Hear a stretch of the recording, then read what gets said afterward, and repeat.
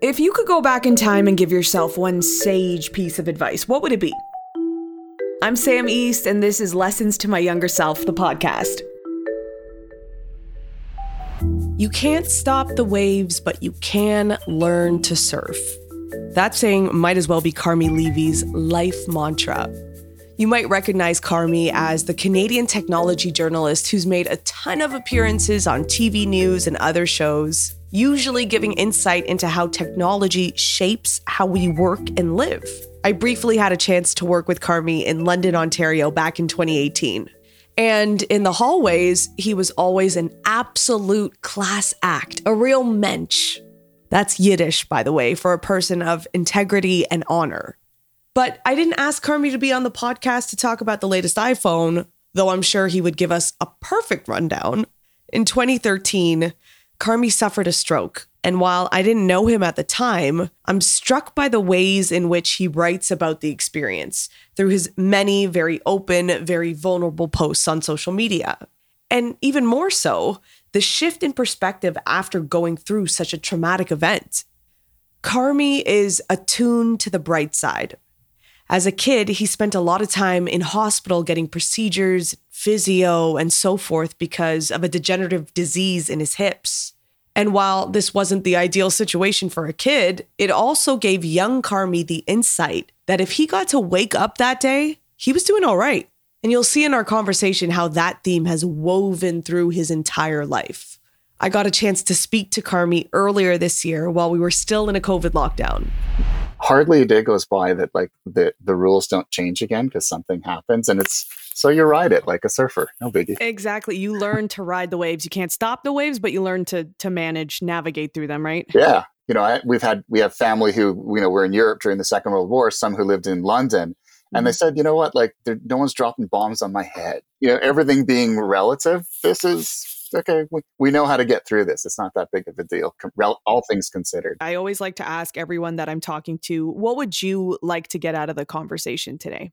So I think really, I'll sort of go back to your perspective on, focusing on my stroke experience. I think that's probably the good kind of hinge point, the good focal point.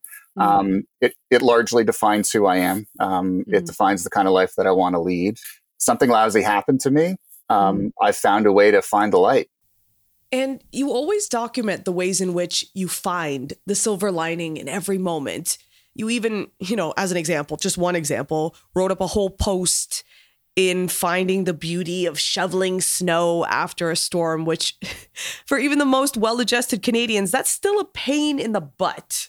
So did the silver linings playbook, so to speak, come about because of your stroke, or was it something your family taught you? I think it goes back to childhood, most definitely. I think, being alone in a hospital at night, I think teaches you a lot of things. So when you're 4 years old and your parents leave and then it's just you, I was able to get out of bed and get into a wheelchair and, wander around the hospital and then come back to my ward room and, tell my other, my friends in the ward room, what I saw. They couldn't get out. There was a kid next to me who had cancer, another one who was in traction. They couldn't move. I could. And I think you kind of learn that you can't change what happens to you. In other words, I can't make the pandemic go away. I can't stop myself from getting sick. I can't stop myself from being in a hospital. But once the pandemic happens, once I'm sick, once I'm in a hospital, I can certainly change how I choose to respond to it. You're in control of that. And I learned that at an early age is that, look at what you have, look at what you're capable of and work with that. And you can find that light. The light was, I got to explore a hospital. What kid gets to do that? And I got to learn things about this place that no one could at the age of 4 and 5. I mean, that's, in retrospect, kind of cool.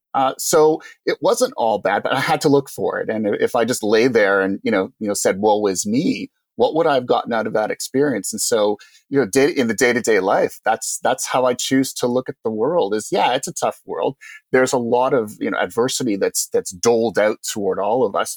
We're all riding the wave and doing the best that we can. But rather than focusing on what we don't have or the hardships that we face, focus on what you're going to do about them. And I know it sounds trite. It sounds incredibly naive. But I find that's really been a helpful way to kind of shape my worldview and hopefully shape the worldview of those around me as well for the better.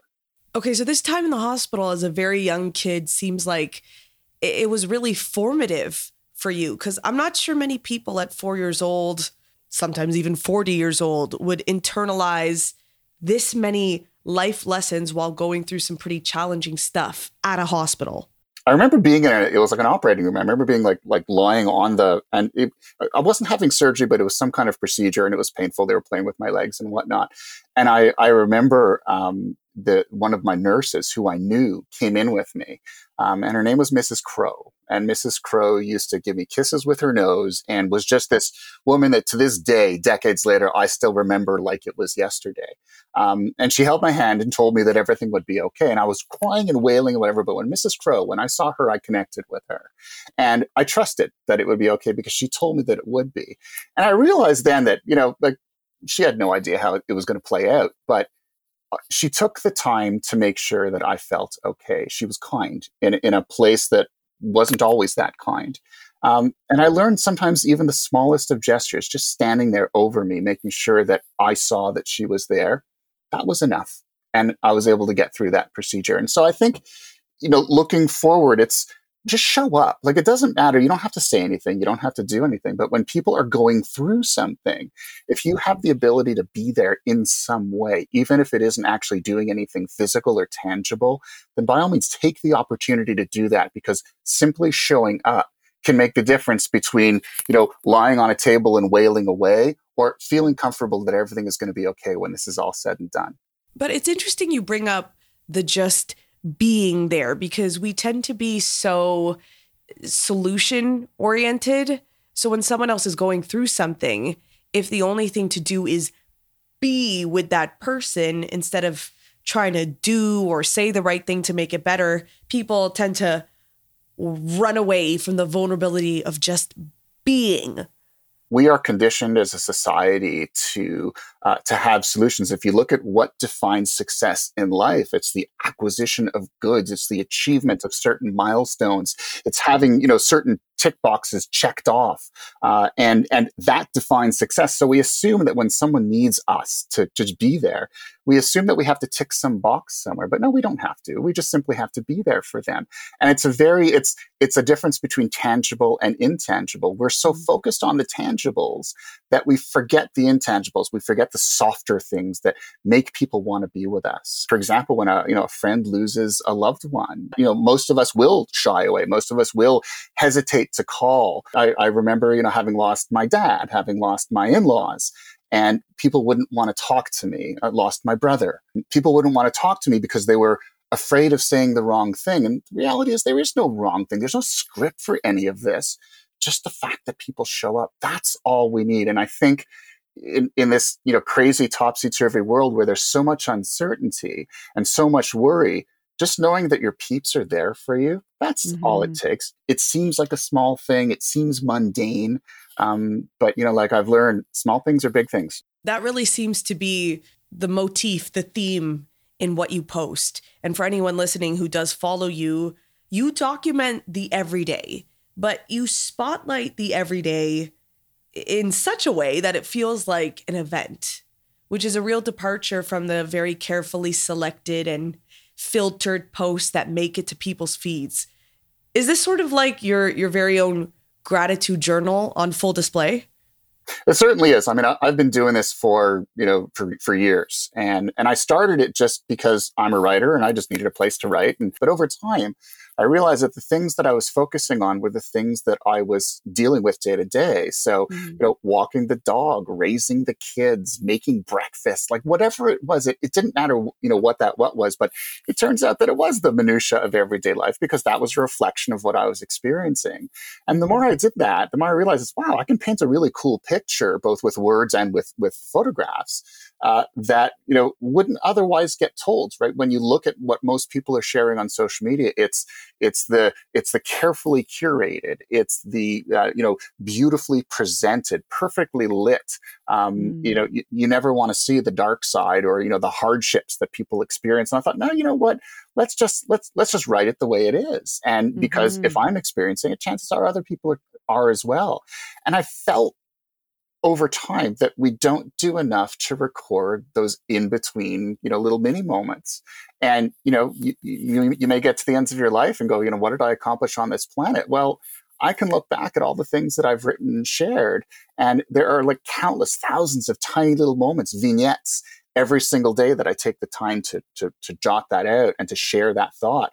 I now have that record, and my wife and kids have that record, and total strangers have that record, and I can touch them and encourage them in ways that I wouldn't otherwise be able to if I hadn't taken the time to share that. So it is a gratitude journal, but it's also a, you know what, this is life, and it's imperfect, it's unpredictable, but it's mine, and I think it's beautiful, even if it does seem small and trivial. It sounds like mindfulness is really a pillar for you in your life. I think you're bang on. And I think it has to be. Having had a stroke at an early age, I think it changes you when you're, lying on the ground and you realize you can't move and you can't talk and you know what's happening. I was fully conscious of what was occurring to me as I was experiencing this health event. And then you think about it, you almost feel like you're falling down a rabbit hole backwards, and you see the light getting smaller at the top, and you wonder, how am I going to get back? How do I get back to where I was? And you think, did I make the best use of the time that I had? In terms of that mindfulness, we're all given whatever time we're given, whatever, blink of an eye we're given on this planet. It's up to us to make the best of it and to not squander it and to not waste it on things that aren't value added, that don't fix the world around us, or that don't drive kindness into the lives of others, that don't help others see brightness. It sounds trite and it sounds like I'm, standing on a mountaintop just preaching, but the truth of the matter is I don't want to get to the end of my life and look back and go, what did you accomplish, and not have an answer. I want to at least have some answer that maybe plant some seeds in the minds and lives of others so that they'll carry that forward. Yeah, I'm taking some courses on mindfulness, and so much of what you're saying applies here. The research is clear. You can really rewire your brain to be more grateful, to be more aware. It takes a lot of time, but it's an actual neural pathway that you can form after repeated behaviors, just like anything else. And I really want to get into how your perspective and approach to life shifted after the experience with your stroke. But can you first detail what happened on that summer day in 2013? You were riding your bike on your way home. Yeah. So, August 5th, 2013, I'm on my bike, and anyone who knows me, I'm an avid cyclist, grew up in Montreal. So, you get around on a bike if you live in Montreal. And obviously have kept that up over the years. It's a wonderful way to get around. I commute to work, all that good stuff. And I had finished my writing for the day and decided I was going to go out and take a nice long ride in the countryside. And as I was coming back from the ride, I came across a construction zone, and it literally blocked my way back to the house. I was about 8 or 9 kilometers from the house, and I wasn't able to continue. So I had to turn around. I had to make a U-turn on my bike. And as I made the U-turn, I kind of flipped my head over my shoulder to make sure that I wasn't, riding into traffic. And in doing so, I didn't realize it at the time, but I accidentally tore my left carotid artery. So, who knew? Who knows that you can do that you can, have just an accident by moving your head the wrong way. And I immediately got a really big headache. But nobody thinks that, I've just torn my artery. You just think it's a hot day. I've been riding hard for the last couple of hours. Maybe I'm sore. Yeah. Yeah. And now I'm annoyed because I have this big detour before I can get home. I've got to go even further. So, now I've got a headache. So I, text my wife saying, I'm going to be late. And now I'm really ticked off. Get back on the bike and keep riding home. The headache keeps getting worse and worse and worse. And as I get to the house, I park the bike and I'm walking inside, and I'm looking at the ground, and I can see floaters in my eye.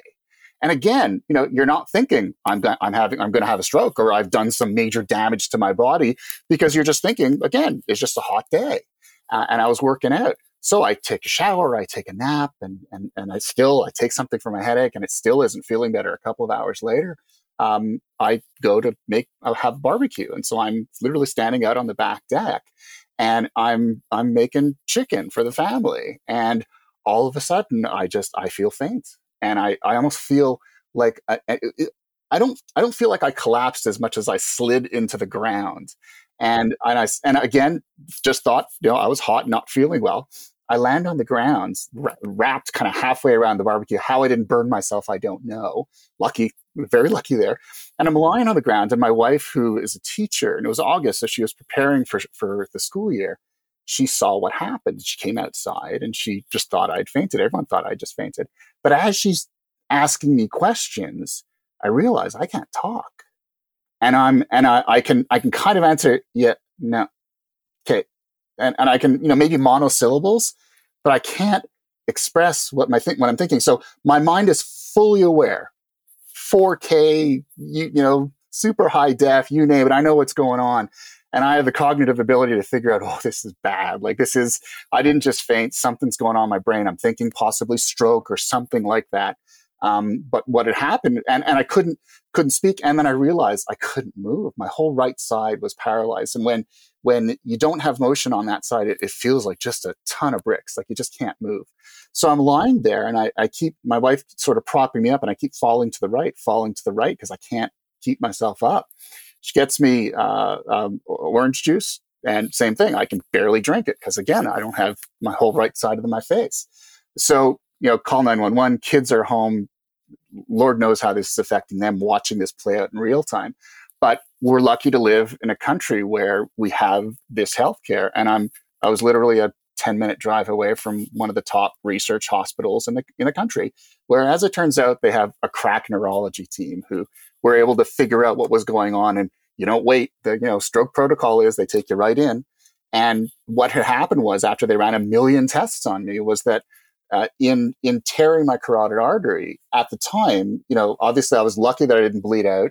But then a few hours later, what happened was the wound in the artery, it creates a disruption in the blood flow, which then sent clots into my brain. And that's what caused, it's called an ischemic stroke.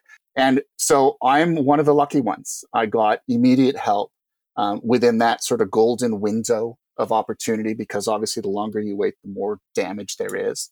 I didn't suffer any cognitive impact whatsoever. I'm a little dizzy sometimes, and my sense of balance, I will not be an Olympian gymnast ever, but I'm lucky. I can still do all the things that I did before. And I kept hearing these stories of people who shrugged it off, were showing symptoms of stroke and, told their partners, nah, I'm fine, just waved it off. I'm just going to go sleep it off.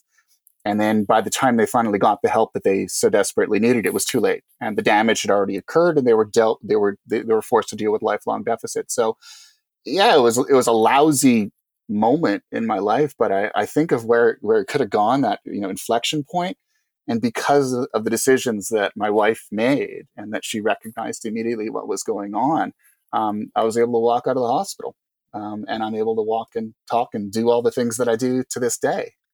Has there been a day that's gone by where you don't in some way reflect on these moments? Every moment of every day. It defines me. And I don't want to be that guy. I don't want to be like, sometimes it bothers me because I know people look at me and they're like, how you doing, Carmi? And you can tell that they're looking at me differently, that they're expecting me to show some kind of symptoms, or, I'm the guy that had the stroke.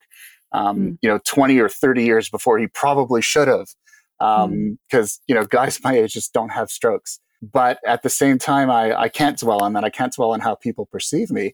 I can just dwell on the fact that I was given that chance, because it's funny. I wasn't terrified. And to this day, I'm not terrified of dying. I was terrified of living in that in-between state. I was worried, and to this day, I still worry about the impact that would have on those around me. I don't want to be that burden. And I certainly don't want to lead a life that is not at that level. And so everything that I do revolves around that, whether I like it or not. And I can't make it go away, but at the same time, I don't really think I want to. Because if it makes me a better person, and I think it has, it's forced me to focus on what matters and not take things for granted. Then again, I'll take that little bit of light and focus on that. What did the rehab and recovery look like after something like this? I imagine it really changed the way that you had to live life day to day. They liken it to forcing your brain to take a vacation. So like I was told to stay in the house and not do anything, not work, not read, not do interviews, not, engage my brain. Just don't stimulate. Exactly. Turn it off and chill. For me, it's not easy because the first thing I want to do is just jump right back into it. And so it was hard because there's no, I've never been through this before. I have no idea how to disconnect. That's not my thing. I've always had trouble taking vacations because you go on vacation and you're still, I still want to do stuff. And so I was not a very good patient in that regard. But, for about 2 or 3 weeks, I just literally allowed everyone around me to do everything for me. And I tried to just stay completely off the grid. Did I succeed? Probably not. But I certainly tried. And it was important because according to my neurologist, it's your brain suffered a trauma. You've got to give it a chance to kind of figure out, rewire itself, and sort of prepare for whatever comes afterward. And the only way to do that is to just really turn off and let it do its thing. It's been 9 years since you had your stroke.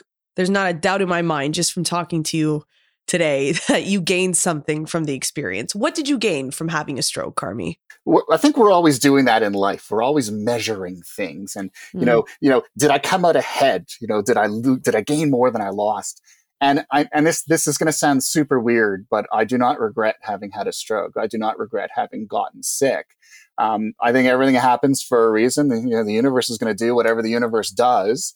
And again, this is not a religious thing. It's whatever people believe, but there are things that happen that are way beyond our control, and we simply can't change that. And I certainly couldn't change this. But I think I am better off because it was a slap to the face. It forced me to realize that, maybe I wasn't appreciating things as much as I should have beforehand. Maybe I wasn't taking the time to spend with my family as much as I should have beforehand, or maybe I just wasn't soaking it in as much as I could have. I don't think I appreciated the small moments to the same degree. And if I look at my writing before this happens and my writing after this happened, there's a clear difference in terms of how much I value that. And I think it's made me a better person. Am I perfect? No. I don't think anyone is, and I don't think I ever will be. And that's not the goal.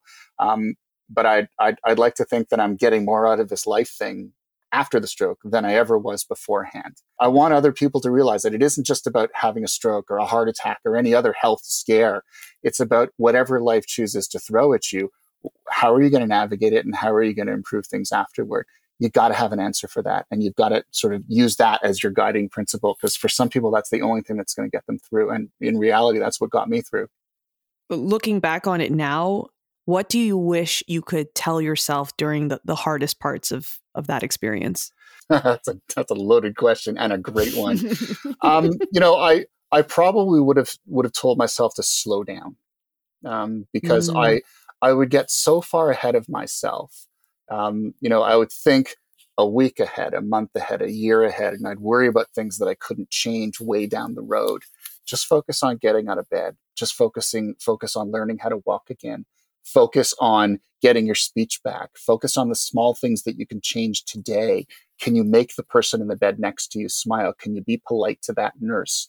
Can you have a conversation with a doctor who recognizes you from your work and asks you, about a recommendation for a smartphone? And so you're always looking for those opportunities to find that light. And as long as you can do that, then you're fine. And I think if I could tell myself is just stop worrying about long term, focus on the here and now, give yourself small victories, however small they are, and don't discount them. Don't minimize them, because even a tiny victory, the tiniest, most trivial of victories, is a victory. It really sounds like, especially after your stroke, you've thought about the kind of legacy that you want to leave behind. And legacy is really a sort of grandiose sounding word to people, but what does it mean to you? How do you want to be remembered? At the end of the day, we're a society that's so focused on stuff, right? We measure each other based on the car that we drive, the clothes that we wear, the house or the neighborhood that we live in, the professional achievements that we've had, the degrees that we've gotten. But, we're all going to die at some point. Life is finite for all of us. How are people going to remember you? Legacy is having the ability to kind of look beyond your time and ask, what seeds am I planting for whoever comes next? So finally here, we're going to talk to younger Carmi. If you could go back in time and talk to any version of younger Carmi, this could be, you know, when you mentioned when you were 4 or 5 years old in the hospital. This could be Carmi from 8 years ago, Carmi from yesterday. With all the experiences that you've had in your life up until this point, what would you pass on to a younger version of yourself? You know, I would tell myself to not cherish things. Instead, cherish time, cherish people, cherish experiences. These are all the things that we can't buy them, we can't make them. We've only got them for a blink. And once they're gone, they're gone. We can't get them back. So, you know, when you come this close as I have to losing that ability to speak, move, live, you know, be whole, when you get sick and then you come back from it, if you're lucky enough, you realize that what you once thought, and if I could tell my younger self, it's like what you think is important really isn't. And all of these things might seem mundane. You know, maybe you want the big house, and maybe you want the car that everyone oohs and ahs about. And you want everyone to be impressed with all of your achievements, but you know, you always hear, "Don't sweat the small stuff," and I couldn't disagree more. I mean, it's wrong. The small stuff is the big stuff, and we should be sweating it. We should be thinking about those small moments. And when we think about stuff, we think about what others might think. And you know, really, we shouldn't. Stuff doesn't matter. What other people think doesn't matter. What you're squeezing out of the limited amount of time and bandwidth that you've been given on this planet, that's what matters most. And are you spending the time with the right people? Are you spending enough time with them? That matters. Are you impacting them as best you can? That matters as well. Oh, that was beautiful. Thank you, Sam. This has been just an absolute joy. You know, I'm so used to talking about technology. Very rarely do I talk about myself. This conversation was good for the soul. It was good for the soul. Thank you. This was awesome. A mensch, right? Through and through. If you want to see more insights from Carmi, and I swear it's like chicken soup with a soul, follow him at Carmi Levy. Our season finale wraps with friendship expert and coach Danielle Bayard Jackson. That's next week on Lessons to My Younger Self. I'm Sam East. You can follow me at _Sam East. If you like what you hear, please like, subscribe, and share. Thank you for listening.